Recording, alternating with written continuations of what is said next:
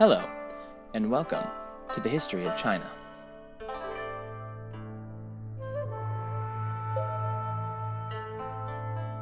Episode 5, The Fall of the House of Xia. Last time, we ended with the restoration of the Xia Dynasty from ruin by Shao Kang and his triumphant defeat of the pretender, General Han Zhuo. This episode, we're going to follow the Xia Dynasty's long second decline, ultimately into depravity, cruelty, and final defeat at the hands of one of his own vassal lords, the Duke of Shang. Unfortunately, there are quite a few Xia emperors that we know very little about. This is largely due to the nature of its questionable historicity, which is in turn due to the total lack of primary sources. What we do have is written between 1500 and 2000 years after the fact. So before we get to the begat of the later Middle Xia dynasty, let's first take a look at exactly which sources we're mainly pulling from: the Bamboo Annals and the records of the Grand Historian, which I've for brevity's sake been calling the Shiji. The Bamboo Annals are the older of the two tomes of knowledge. It extends through the year 299 BCE, during the Warring States period, which infers it was completed between 297 and 296 BCE. The volume was interred along with several other Chinese classics, such as the I Ching, the Guo Yi, and the Tale of King Mu, with one of the warlords of this tumultuous period, Xiang of Wei, around 296 BCE. There it would lay for some 400 years before being unearthed as part of the Zhejiang discovery in 281 CE during the Western Jin dynasty. In fact, it's lucky that these works were buried for 4 centuries, as only a few decades after they were interred, in 213 BCE, the emperor of the Qin dynasty, Shi Huang, purged the historical records and had virtually all documents and books burned. We'll get into the details more when we come to him directly, but for now, suffice it to say, Shi Huang did not want his reign bound or compared against the precedents or records of those who came before. It's important to mention that in the days before Gutenberg came up with movable type, any and all literature had to be painstakingly handwritten. Books of any kind were precious and, above all, rare. Usually, only the imperial family and maybe some particularly wealthy lords had much in the way of historical annals. So when Shi Huang declared that all books were to be burned, he had the power to do exactly that, and fairly easily. Granted, on its own, this public purge of information would have been offset by the fact that he kept private copies of most of the forbidden texts. But once again showing how precarious a position books have held throughout most of history, any and all of these were also destroyed when the rebel Xiang Yu burned the imperial palace in 206 BCE.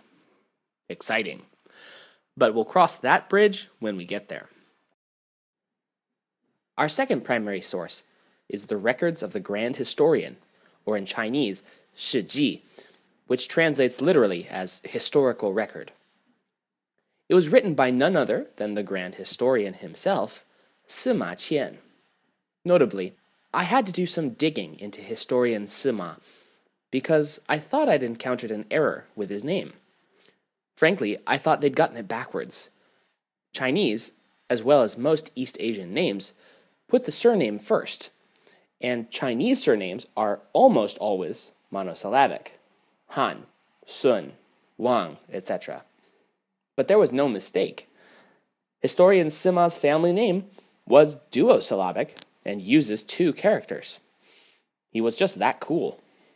His magnum opus, the Shiji, was written over the course of 2 decades, beginning in 109 and finishing in 91 BCE, firmly in the Han dynasty. The records begin with the Yellow Emperor. The earliest ruler historian Sima felt was well documented enough to be considered historical, and continue up through his own time. The Grand Historian was renowned in his own time as well as today as being both skeptical and careful in his work. His position, inherited from his father, of Grand Historian to the Han Emperor, entitled him to unfettered access of the imperial archives and records. But this was not sufficient for Sima Qian. He also utilized interviews and long treks across the country to historical locations to verify their authenticity. In his own words, "I myself have traveled west as far as the Kongtong Mountains, north past Zhuolu, east to the sea, and in the south I have sailed the Yellow and Huai rivers. The elders and old men of these lands frequently pointed out to me the places where the Yellow Emperor, Yao, and Shun had lived, and in these places the manners and customs seemed quite different. In general, those of their accounts that do not differ from the ancient texts seem to be near to the truth." So those are our two primary sources for this period, and going forward for quite a while. That established, let's get into the meat of our episode, the latter half of the Xia Dynasty. Due warning, we've got 9 emperors to get through before we get to the interesting one, Jie. So we're going to be pretty rapid fire in going through emperor after emperor. As I mentioned, a kind of begat. Here we go.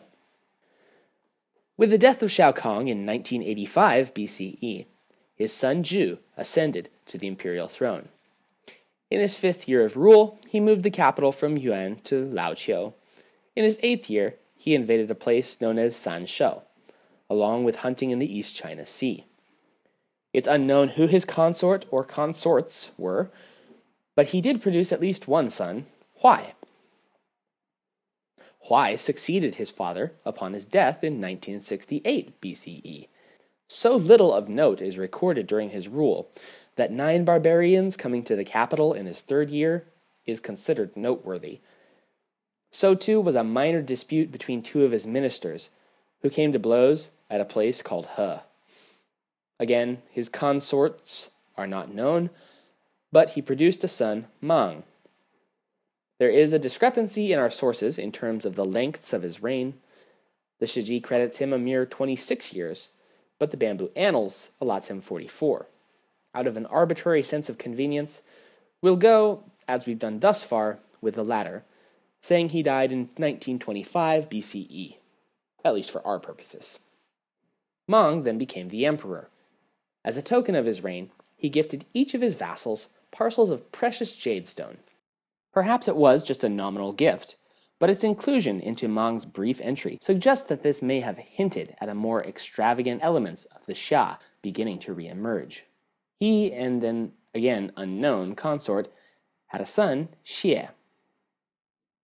Notably, during this period, the Lord of Shang, then Zihai, decided to move his capital from Shangqiu to the city of Yin.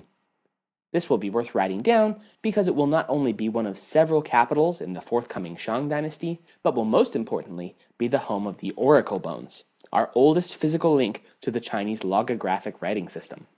Logographic writing systems, incidentally, are written characters that directly convey ideas, whereas phonographic writing systems, such as the Latin alphabet we use in English, base their character systems on phonemes or spoken sounds and combining them. It is through the recovered glyphs etched into animal bones that we know for certain the origins of the Chinese written language, and indeed the basis of most of East Asia's written systems. Mang reigned for 18 years, passing the throne on to his son Xie in 1906 BCE. Xie would hold the title of emperor for as many as 25 years. The first half proceeded peaceably and without much of note, but in year 12, the Lord of Shang, Zihai, journeyed to the town of Youyi in a neighboring state. He and his party settled in for a stay, but conducted themselves dishonorably. Deciding that they had gone too far with their licentious behavior, the local leader, Mian Chen, placed the Lord of Shang under arrest and had him executed. Now, in the short term, the solution had the desired effect of forcing the rest of Shang's party to return to their land, but as is often the case, executing the lord of a powerful vassal state would have dire ramifications. 4 years later, the minister of Wei retaliated by leading an army to invade and execute Mian Chen for the high crime of enforcing the law on a superior. Internally, interstate relations settled after that, but externally, a band of 6 barbarian tribes conspired to take the Xia Empire by force. In the 21st year of Xie's reign, the Fei, Bai, Chi, Xuan, Feng, and Yang tribes launched a simultaneous and multi-pronged assault on the empire, hoping to catch them unprepared. But Xia was able to absorb their initial rush and quickly turned the tide of the war to a counteroffensive. Emperor Jie was able to force peace terms on the 6 tribes, making all of them vassal states to the throne. Jie had 2 sons of note, Bujiang and Jiong. Bujiang succeeded his father in 1890 BCE and is often regarded as one of the wisest of the Xia emperors. He would reign for almost 6 decades. In the 6th year of his reign, he went to war with the city of Jiuyuan in Inner Mongolia, beginning the long and storied tradition of warfare between the horsemen of the Asian steppes and the Han farmers to the south. Meanwhile, the state of Shang continued to amass local power over its neighbor regions. In the 35th year of Bujiang's reign, the Shang made war against and conquered the neighboring Pi clan, ultimately integrating their territories with the Shang state. In a break from the agnatic succession that has become the norm, Bujiang had no sons and so abdicated his throne to his younger brother Jiong in 1831 BCE. He lived in retirement for another decade. Emperor Jiong ruled for between 18 and 21 years, with virtually no details surviving, save that his son Jin succeeded him to the throne. Jin came to power in 1810 BCE and reigned for about 21 years.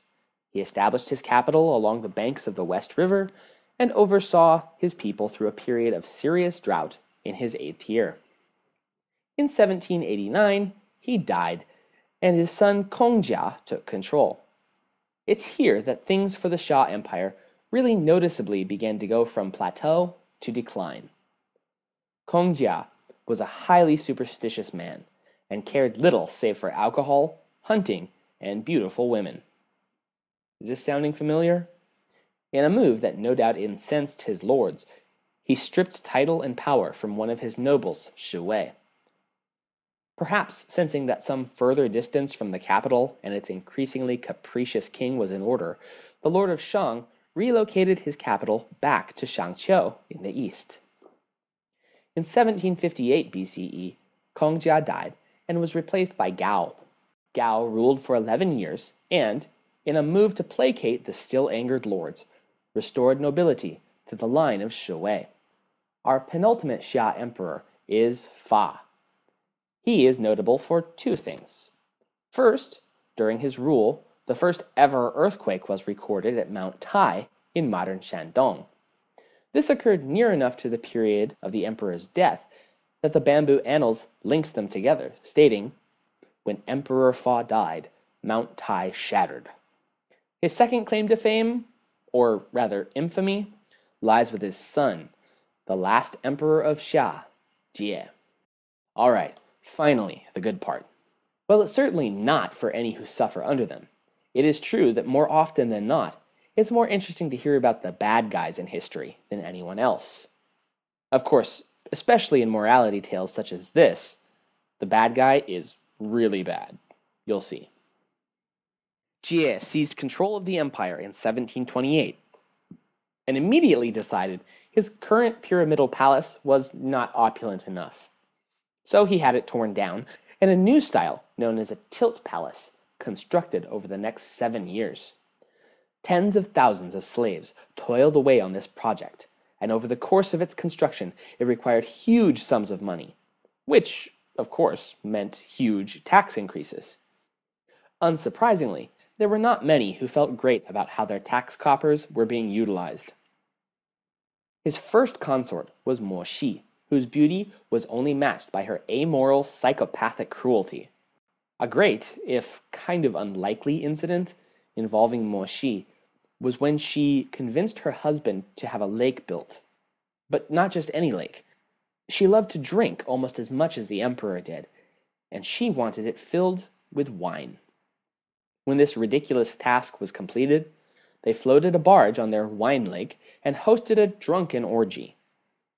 Afterward, Mo Xi ordered the 3,000 slaves who had dug and filled the lake to drink it dry.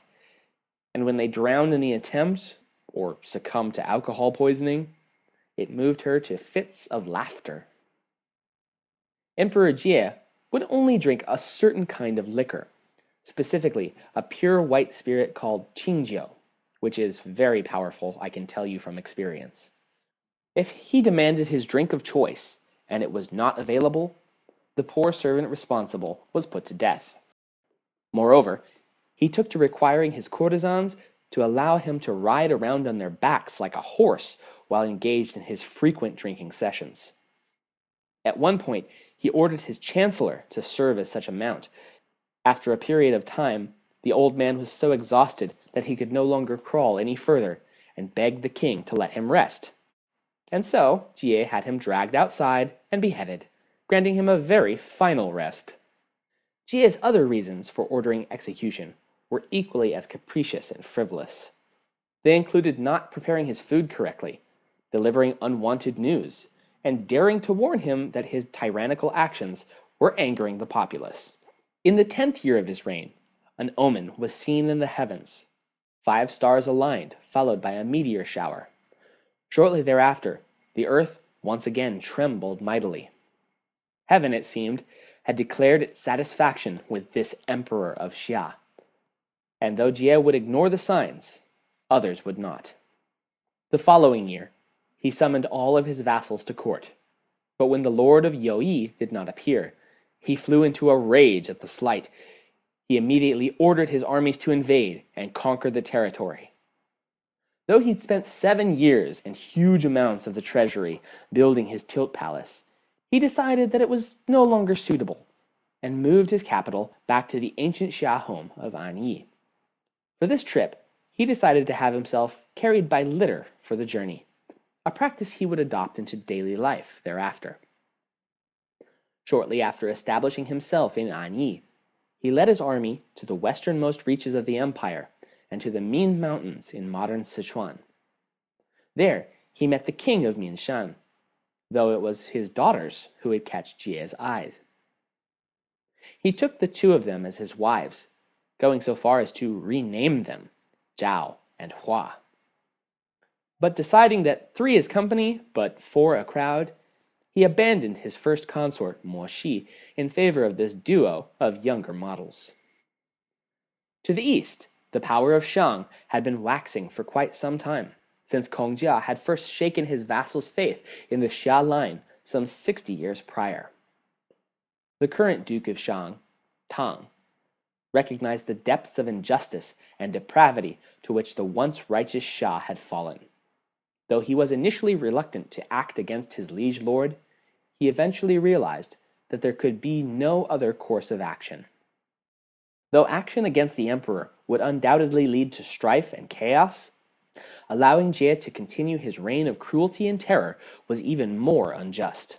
To this end, Tang of Shang called 40 of his fellow vassal leaders to his cause. At first, he made a show of remaining loyal to the Xia emperor.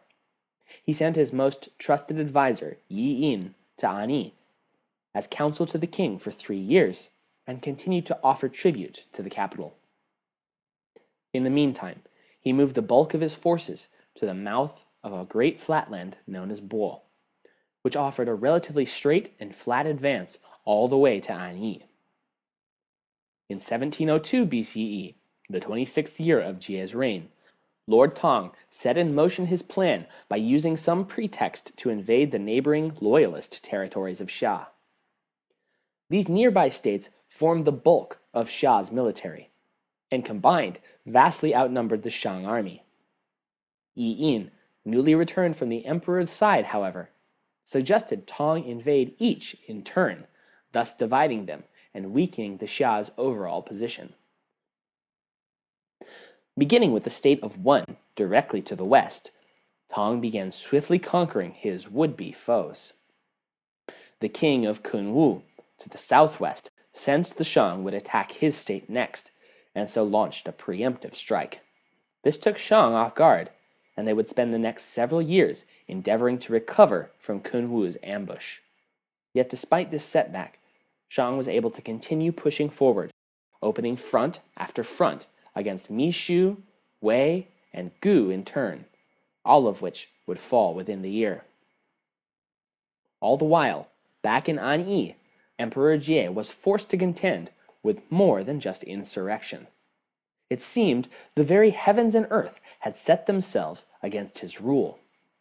In 1599 BCE, he had ordered a water tunnel dug through the Qin mountain, but it ended in catastrophe when the whole mountainside collapsed in a landslide.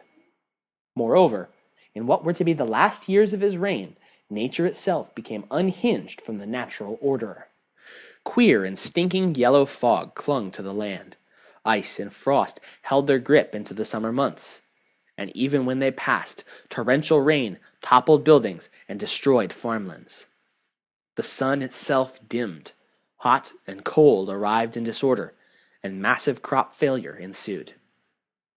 Now, this may sound fantastical, but there's actually a geological explanation for such a bizarre sequence of events: volcanic winter.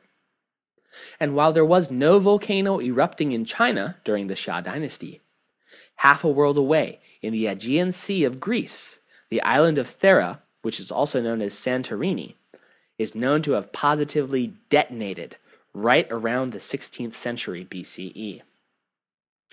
What is known as the Minoan eruption is one of the most powerfully destructive volcanic eruptions ever recorded, as much as 5 times the destructive power of Krakatoa in 1883.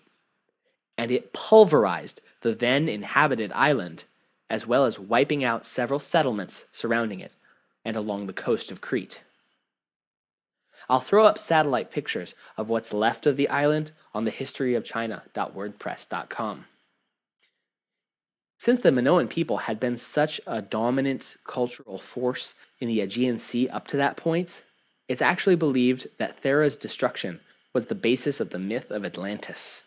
And it's fairly accepted that with the prevalent wind patterns of the region, this massive event kicked up enough ash and dust into the atmosphere that it disrupted weather patterns half a world away in Xia, China, for upwards of 3 years. But whether that was the actual cause or not, the people of Xia took these disasters as a clear sign that heaven had revoked its support of the totally corrupt Emperor Jie. Shang's time to strike was nigh. After nearly 5 years of warfare between the two states, Shang had finally managed to grind down Kun Wu's resolve and forced their capitulation.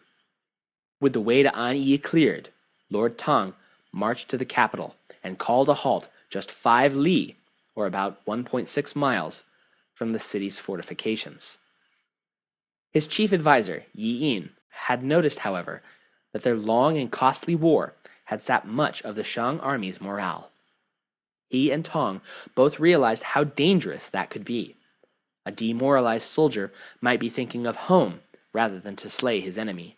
He might break and run when the situation was dire rather than hold his ground. In short, it could be the difference between victory and crushing defeat. Thus, on the eve of battle, Lord Tang rallied his forces and gave them his pledge. "Come, ye multitudes of the people, listen all to my words. It is not I, the little child, who dare to undertake a rebellious enterprise, but for the many crimes of the sovereign of Xia, heaven has given the charge to destroy him. Now, ye multitudes, you are saying, our prince is not compassionate to us, but is calling us away from our husbandry to attack and punish Xia. I have indeed heard these words of you all, but the sovereign of Xia is guilty, and as I fear God, I dare not but punish him. Now you are saying, what are the crimes of Xia to us? The king of Xia in every way exhausts the strength of the people and exercises oppression to the cities of Xia. His multitudes are become entirely indifferent to his service, and we feel no bond of union to him. They are saying, when wilt thou, O son, expire?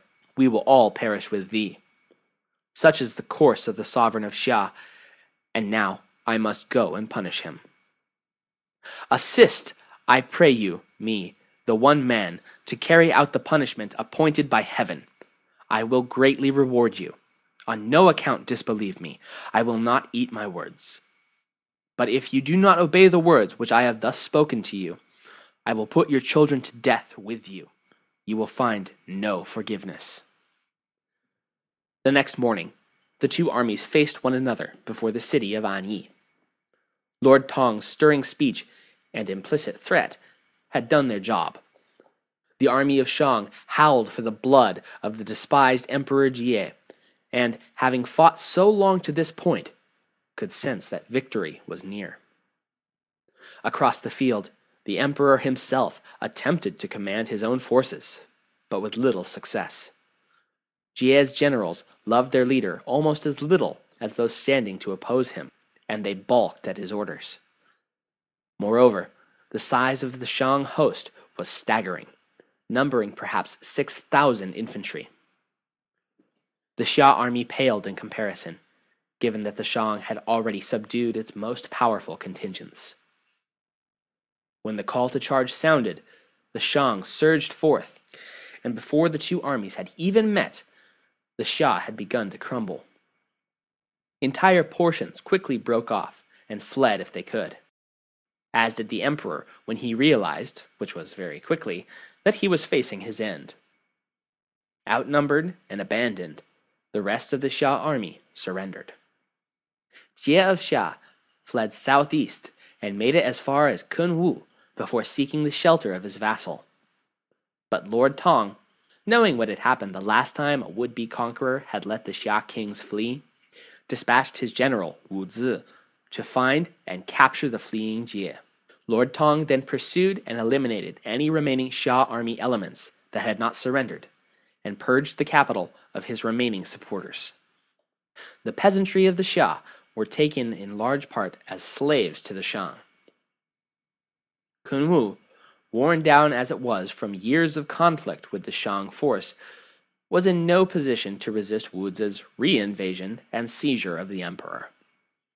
They dragged him before his conqueror, Tong of Shang, who, in a surprising move, did not have Jie executed. Instead, he found him guilty of crimes against the people, stripped him of title, and banished him from the empire. Jie was carted off to the south and unceremoniously dumped in the village of Nanchao in modern Anhui. He lived out the rest of his days as an outcast in a foreign land before finally succumbing to illness in 1675 BCE, taking the House of Xia with him to the grave. Next time, the Shang triumphant. Victorious in China's first noble revolution, the House of Shang will anoint its first of 30 emperors, Tang. It will also reinforce the legitimacy of its succession by building on tradition and expanding the reach of the now Shang Empire. Thank you for listening.